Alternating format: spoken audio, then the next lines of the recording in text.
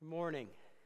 It's great to see you. I want to pray just before we start. Lord, what we want to talk about today, what we want to share from your word is something that we just need your Holy Spirit to continue to reveal in our lives how this applies to each one of us.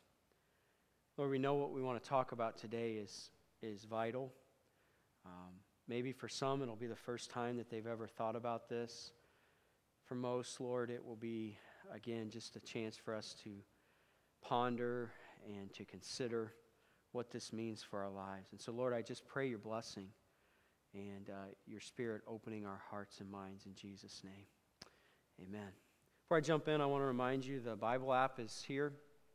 We always encourage you, whatever way that you read the Bible, we encourage you to bring that with you to service.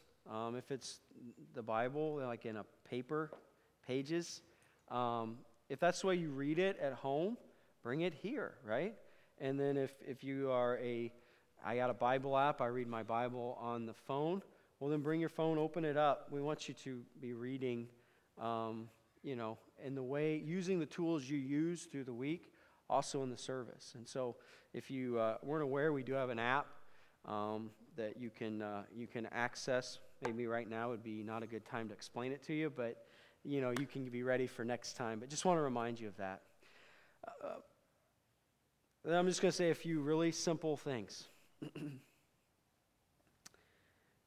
You came this morning, obviously, to worship and to hear from the Word of God, right? The Word of God, right? When I say that, if I said that in a university setting, you'd be like, what? God spoke? But you're here today, I really believe, because you believe that this is God's Word. Amen? Okay, this is really simple. And we believe that what God shared in His Word from a historical setting is factual and true, correct? Jonah was not an allegory. As hard as it is sometimes to comprehend, there was a fish, there was a man, there was Nineveh, right? Noah was a man who lived, and there was a flood, and there was a boat. You still with me? Okay. That's who we are, right? We believe that the Word is true in what it shares with us. It's not a document that's just allegories and metaphors, and it's the story of God and how He related to man, and sometimes in very sensational ways, right? So what I want to share with you to preface what I want to talk about is from the Word of God. It's a story that's shared, okay? And if you're with us right here, you're believing that what was shared, true, happened, was real, then I want you to think about this story. It's in 2 Kings. In that period of time in Israel, really what we hear from Israel at that time was through prophets, right? The country existed, it functioned, it had its own government, its kings, and yet God was primarily interacting with them through men He raised up to be prophets. And you would recognize some of those prophets' names, Samuel. You probably would recognize Isaiah, and especially maybe a man named Elijah, right? Elijah gets all the publicity, but there was a guy that followed him whose name was Elisha. Elisha was a prophet that we read about in the Old Testament. Again, if you're with me, Elisha existed, he was a real dude, and what happened in his life really happened. We still there? Okay. So Elisha lived in a time when, this country, Israel, was always having to protect itself. Especially in that culture, I don't know that it's a little different now, but you were always trying to take over the next country next to you, to make them subservient to you. It was financially advantageous. It was, in a lot of ways, advantageous, right? And so they were having to defend themselves from different countries around them. In particular, there was this group of people, Aram, and they just always were trying to take captive the people of Israel. And they would draw up these strategies and plans, and they would have these ways to attack. And every time, what would happen is God would reveal to Elisha, hey, Aram's going to come up against my people, and they're going to try to do it here with this kind of force, and you just need to tell the king to be ready. And you know what started happening? They would attack, and they would not take them by surprise, because Elisha had the words from God, the vision from God, and he would share, and he was protecting his people, right? Well, Aram knew this. It became a legend. It became this story that's told. It couldn't hold a secret now. And he figures, you know what? The only way I'm going to take Israel is I got to kill that prophet. And so he finds out where Elisha is living, and he gathers an army together, and he, through the late afternoon and the evening, he moves to surround that little town where Elisha is living. And in the morning, probably about at least hundreds, probably thousands of men are surrounding this city. The morning happens, and Elisha's servant goes out to start to prepare for the day. He walks out of the door, and he looks, and he sees this. And he panics, right? Because he's well aware of who those people are and why they're there. And he runs in, and he gets Elisha, I don't know if he was sleeping or he's just panicked. He says, Elisha, look outside. We're surrounded. To which Elisha responds in this way. Listen to these words. Do not fear, for those who are with us are more than those who are with them. To which the servant just looked at him like he lost his mind. It's kind of like, dude, your prophecies are great, your math is terrible. There's 2 of us, hundreds, thousands of them. What are you talking about? I mean, the only thing we're prepared for is breakfast. They're prepared for war. This isn't going to work.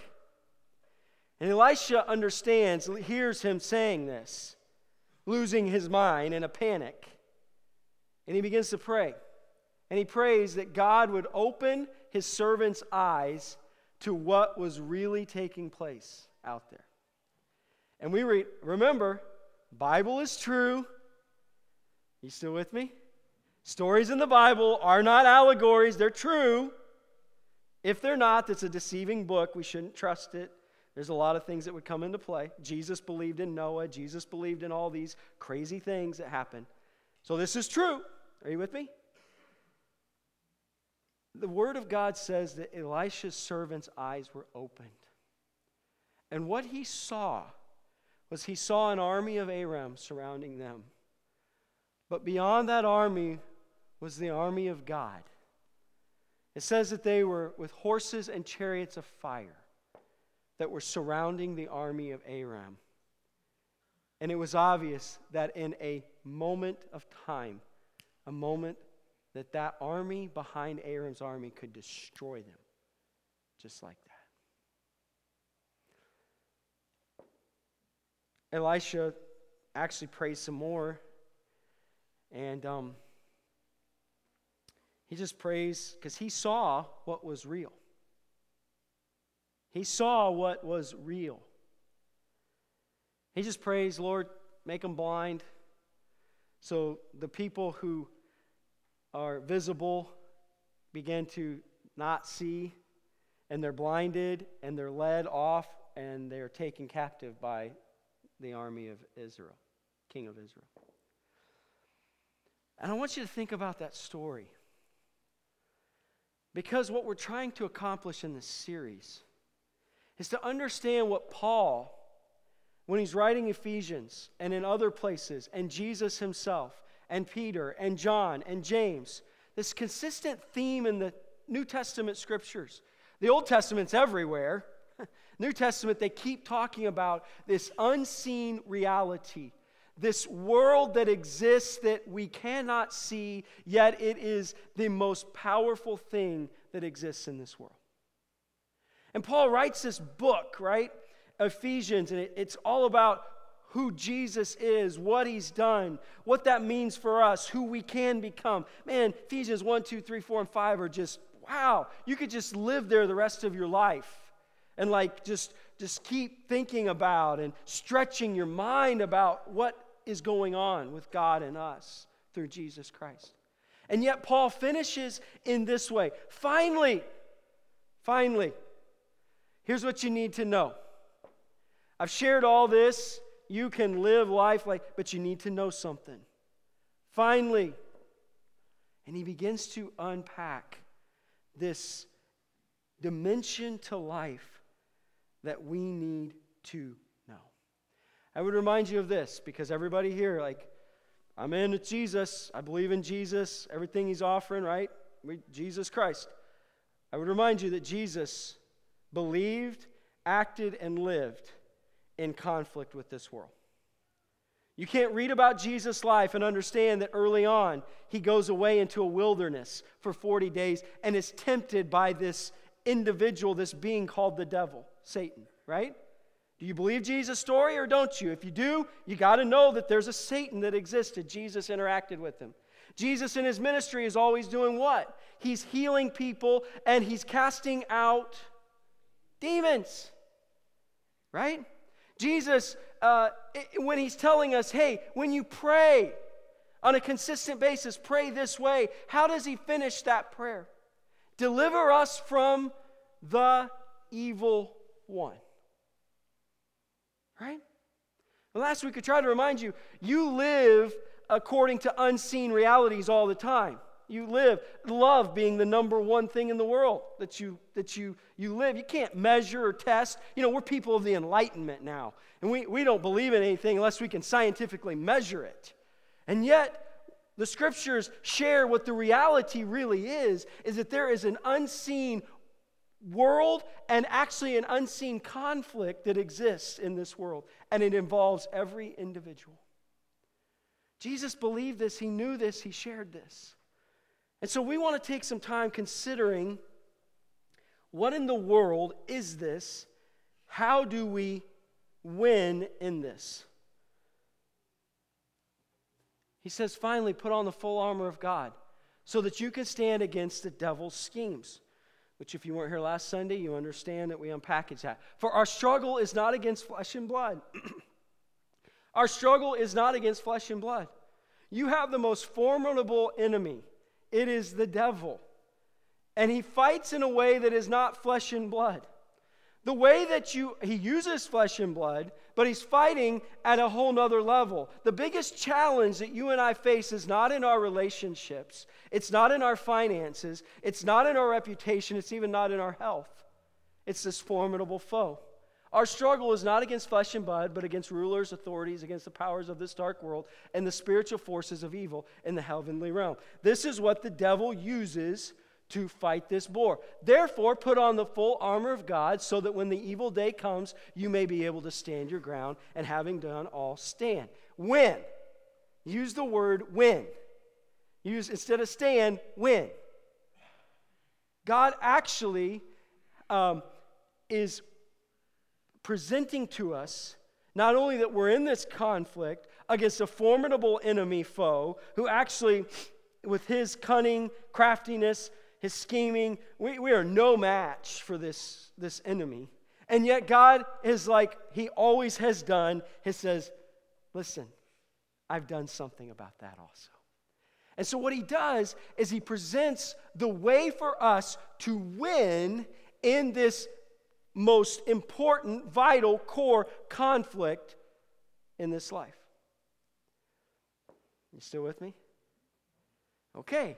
Because I'm asking you to do things that when you walk in this world, people are like, yeah, I don't know about that. Sounds kind of crazy to me. Sounds, out there. Guess what? We're crazy out there kind of people. All right? That's okay. Because that's the reality of our world. And so He begins to tell them, this is the way that you win. We're centering around these three phrases. You can't win if you don't know. Do you know that your struggle is not against flesh and blood? Are you even aware of this conflict? If you have not considered how the enemy of your soul is trying to rob, kill, and destroy your life, then you're not going to win. You can't win if you don't know. You have been equipped to win, and you've been empowered for victory. That's what this section is going to share to us. This is what we need to know. And so this is what he said. Stand firm then with the belt of truth buckled around your waist. Remember, Paul was familiar with Roman soldiers. He was imprisoned for a large amount of time in his ministry because he preached the gospel. And so he was chained to a Roman soldier. He was actually at times protected by Roman soldiers because he was a Roman citizen. He knew what it was like to be around Roman soldiers. And it's obvious that as God is impressing upon him to share with us that we're in this spiritual conflict, that we have this spiritual enemy, this greatest foe, that he uses what would have been common to them in their eyes, in their minds, in their life of a Roman soldier to explain how we win in this conflict. And he starts with this way. Think about the Roman soldier, and I want to first of all draw your attention to the belt that Roman soldier would wear when he was geared up for battle. Now, a belt's kind of a seemingly insignificant thing, right? Most of the time, you wear a belt for show, right? Some of you are like, no way, dude. If I take my belt off right now, yeah. It's going to be showing the wrong things, right? But most of the time, we wear it for show, right? And I know that, it's kind of a fashion thing a lot of times. Wear a brown belt with your brown shoes. If I wore a black belt with my brown shoes, you'd be like, ugh. Right? Kind of matchy, kind of an accessory. All right? Most of the time. Some of you are like, no, more than an accessory. For them, it was more than an accessory. And why would you start with the belt? I'm looking at that breastplate, man. Big old thing, metal, steel, whatever it was, iron. Man, it was impressive. I'm looking at the sword, that cool hat. I'm not thinking about the belt. And yet that's exactly where we start with this presentation of what we need to know, how we need to be equipped. He starts with the belt. The belt, in simple terms, holds everything together. The belt in the Roman soldier's armor held everything together. If the belt's not there, everything's falling apart. The tunic that they wore, they needed to tuck it into their belt so that they could move efficiently. They could fight efficiently. Without the belt, it's loosey-goosey. You just can't move, you can't fight. The belt actually had a strap that went to their back and connected on their back, and that's how they held their sword in place. Even there was things with their shield. Basically, to make it short for you, the belt holds everything together. Without the belt, it starts to unravel very quickly. Amen? And he starts with what holds everything together. Belt of truth. I think there's something unique about this word. There is a sense where it is absolutely what you and I think, objective truth. Truth, who God is. And what holds everything together is who God is. The truth of God and what he's about, who he is. Absolutely. If I'm going to win, it starts with his truth holding me together. But you know what's interesting about this word as I begin to study it and unpack it? There's a subjective side to it. It's not just who God is. It's also subjective to each and every individual. It is, who am I, really? Who am I, really? It's this idea of an attitude of truthfulness or non-hypocrisy. It's an understanding of truth in light of not only who God is, but who am I? You know, this is a very painful thing for us to do. It's this idea of being honest with with God, ourselves, and others. It's a not allowing ourselves to be deceived. We don't rationalize our behaviors, our sins, our character away. We can't use ignorance or relatively or blame. It is I see myself completely for who I am. This is painful, is it not? It is so painful. I guess you guys are really good. I look in the mirror sometimes, I'm like, Lord, right? And truth carries with it, yes, who God is, but it's also in light of who am I, really? You see, winning, having truth, includes you having a sense of truthfulness about yourself. Or can I say it in a modern way? You have a good self-awareness. And we don't tend to do that very well. We think the best of ourselves, normally. We give ourselves a mile when we give everybody else an inch, right? We assume our best intentions always. And we excuse our behaviors very easily, right? I have done that. I do that. And it's having a take it off, see it for what it is. Don't look at yourself at the best way you can. Don't excuse yourself. That's the kind of word here. Who God is, who I am, really. Now that means something as we keep going. But you can have someone who can tell you who God is from A to Z, who has the greatest theology, and have an astounding lack of self-awareness. And it's not going to work. It's like this. This is why David was a man after God's own heart. Search me, God, know my heart. Test me, know my anxious thoughts. See if there's any offensive way. I mean, David, why he was a man after God's own heart, he got this. God, just show me who I am. Help me to know who I am. Help me to know what you need to do in me. Help me not to excuse it. Remember, he tried that for a while with Bathsheba? You know what his testimony of that lifestyle was? He said, I lived every day like my bones were just on fire. I was so miserable being a phony. Like I'm the king and yet I've done this horrible thing. He said, it's the most miserable lifestyle to ever live.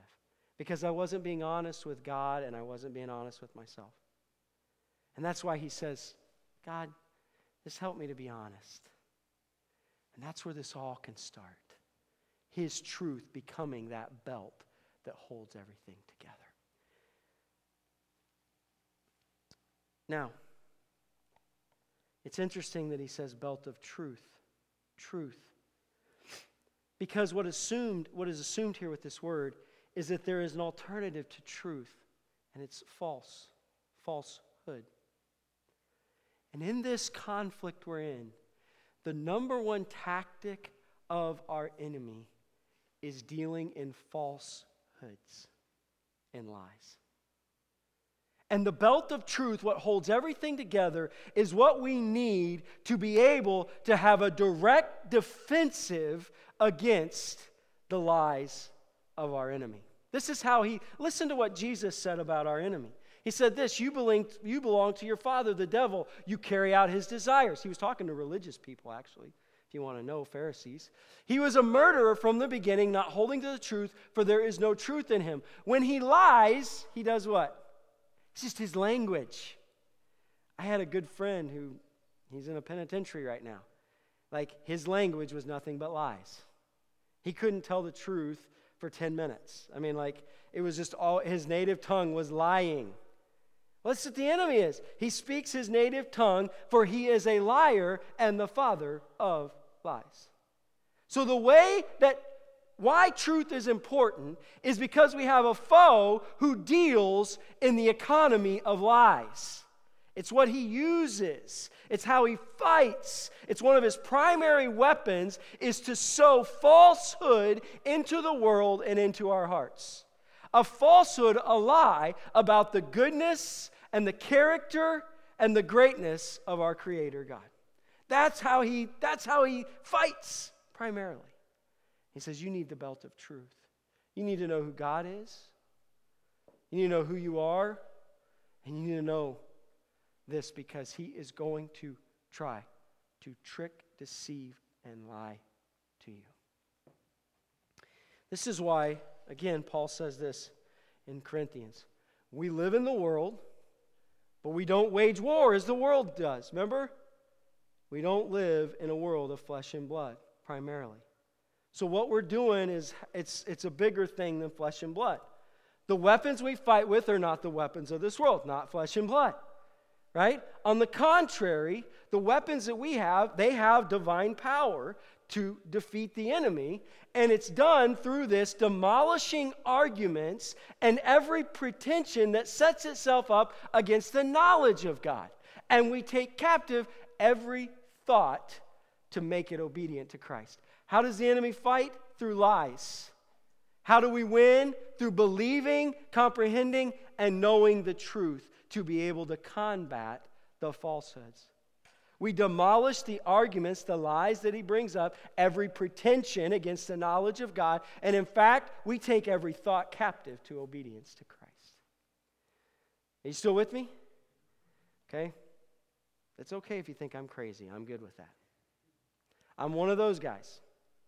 I believe there's a devil, and I believe he's trying to wreck your life. And I believe he's trying to wreck my life. And I need to be aware of that. In fact, the greatest challenge I face is the devil. The greatest challenge you face is the devil. Are you aware of it? Do you know it? Do you see how he tries to destroy your life, to wreck your life? Are you engaged in this conflict? He says, fight with truth. The devil is so cunning with this. His lying, he tells half-truths. It says he comes as an angel. He comes like an angel of light. He's so deceiving. And I just want to share with you before we go, maybe these are some ways that you can relate to this. Here's a lie. God doesn't care. This has been sown since the beginning of time. God doesn't care. You say, oh, that's simple, Chip. Woohoo. Big deal. Tell me something new. Let me ask you this.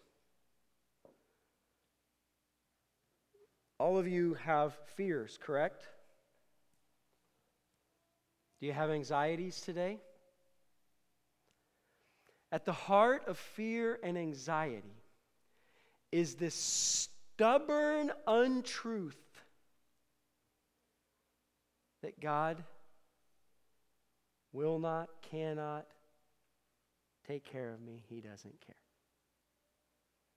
I'm not telling you because guess what? I deal with fears and anxieties. But at the heart of that is this untruth in my life that I need God to continue to break up, to chase away, to demolish, is this idea that God doesn't care. The scriptures are clear. God does care. God has done everything to make us know that he cares through his son Jesus.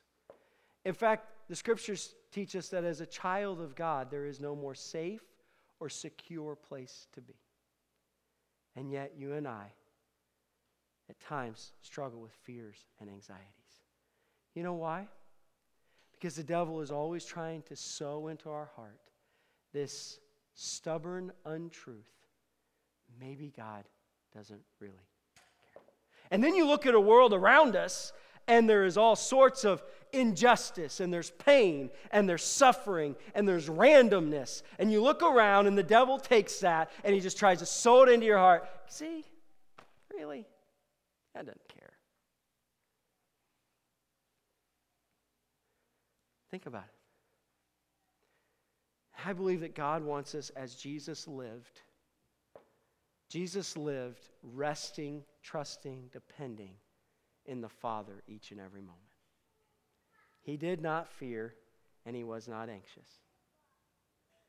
And he's calling us to more of that lifestyle. I didn't say you're going to get there. If you do, you're Jesus, okay? But he's calling, that's the life that God has for us. And yet the untruth, the lie that he sows in is God doesn't care. Especially in our fears and anxieties. What about this lie? God is holding out on me. This is from the garden, right? Has God really said? God's holding something back from you guys. You guys could be so wise, right? It's take care of yourself first and foremost. If I'm going to have the good life, I need to go ahead and experience it my own way. I'm going to miss out if I don't just go ahead. I deserve this. I can't wait for God to bring fulfillment in his plan and timing. God's holding out on me. Like the devil is a master of creating this picture of God that if we do it God's will, God's way, we're going to miss out. We're not going to enjoy life. We're not going to have desires that we want. You know what I mean? He's a master of painting this picture. It's the way that he lies to us. God's holding out on you. It's this too. I need to control my life. I have a plan. I have goals. I make my own decisions. I'm responsible for what I get in life. I can't wait for God to open doors and lead. I know what's best for me. If I wait for God's will, God's way, I'm not going to get the life that I always wanted, so I need to control my life.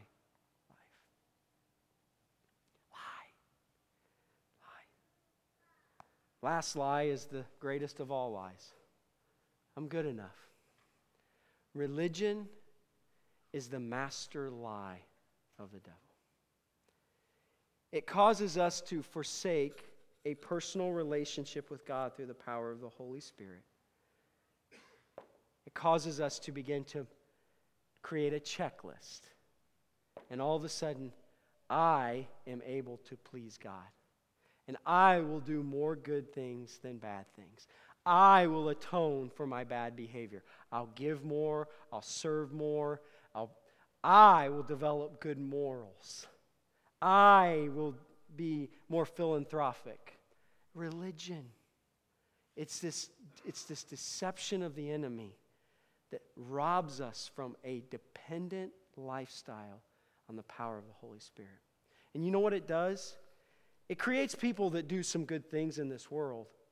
It's like good to great, or maybe that's even a bad thing. God has greatness designed for you.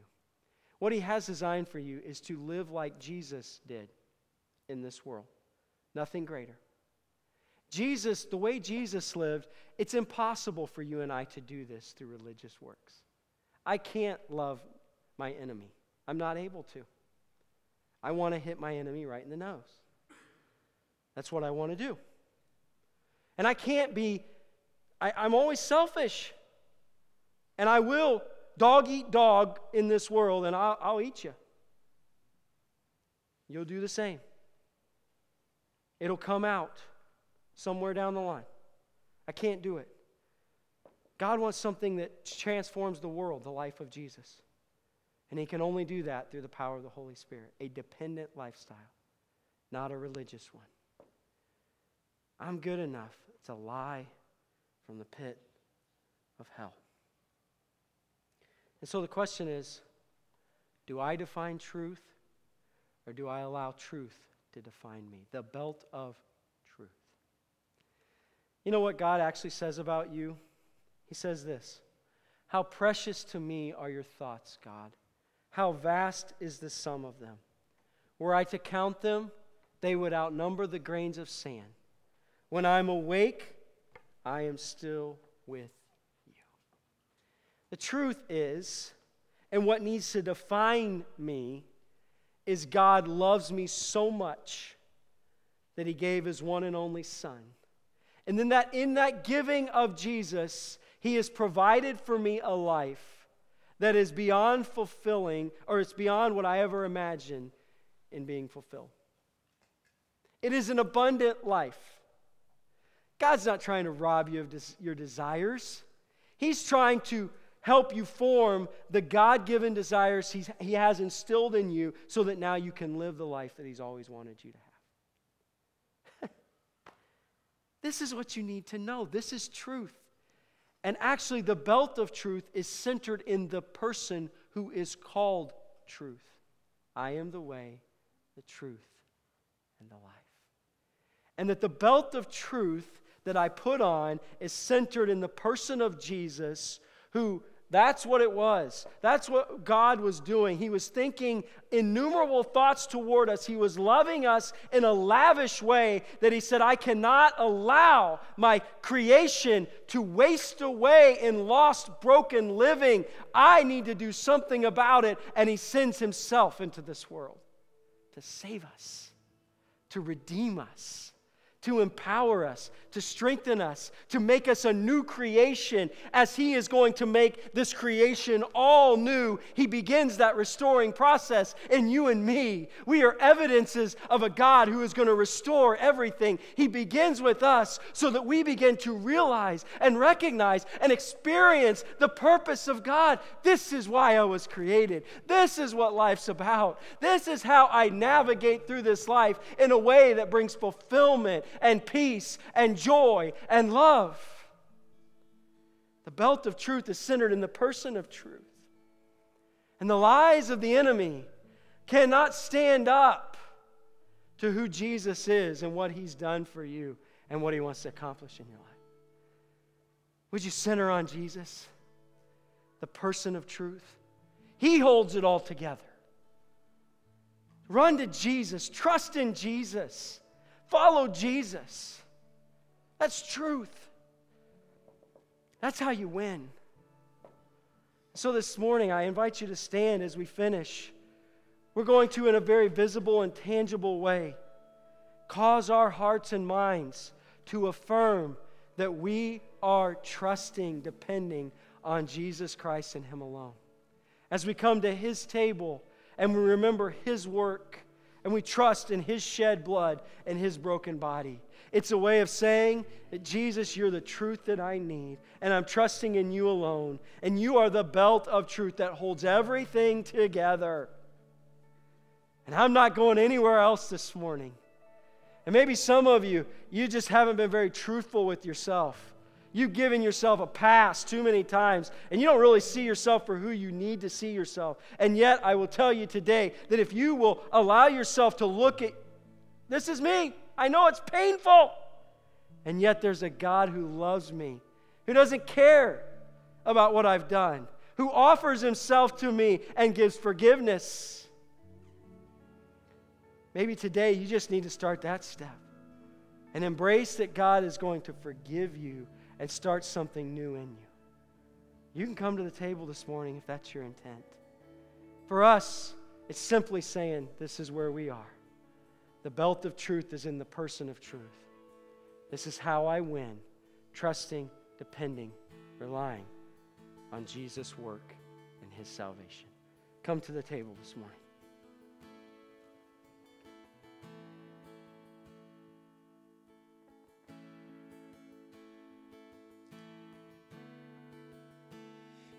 There's one in the center here, two on either side of the room.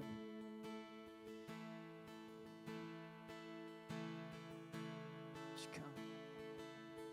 And what can wash away my sin? Nothing but the blood of Jesus. What can make me whole again? Nothing but the blood of Jesus. Oh, precious is the flow that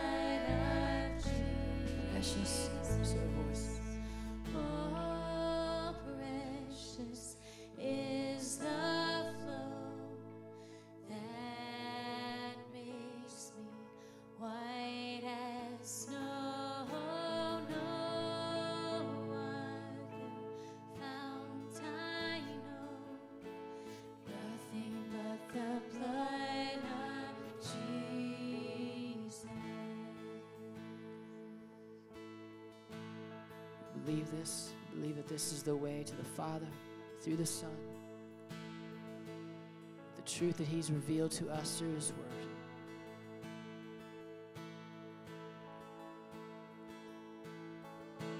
I believe you are the way, the truth, the light. I believe you are the way, the truth, the light. I believe it's a new horizon. It's a new horizon. And I'm set on you, and you meet me here today with mercies that are new. All my fears and doubts, they can all come to because they can't stay long. The way, come on. The way, the truth, the light. I believe you are the way, the truth, the light. I believe you are. Father, let us believe these things to be true of you in every season, every walk of life. This stuff isn't circumstantial. That's why it's called truth. No matter what we face, no matter the mountains ahead, you remain the same. Your character never changes. Help us to walk in the light. Help us to walk in the truth. Led by your Holy Spirit. These things we pray and we ask. In the name of Jesus Christ. You want to say amen? Yeah? And have a great week. See you next Sunday.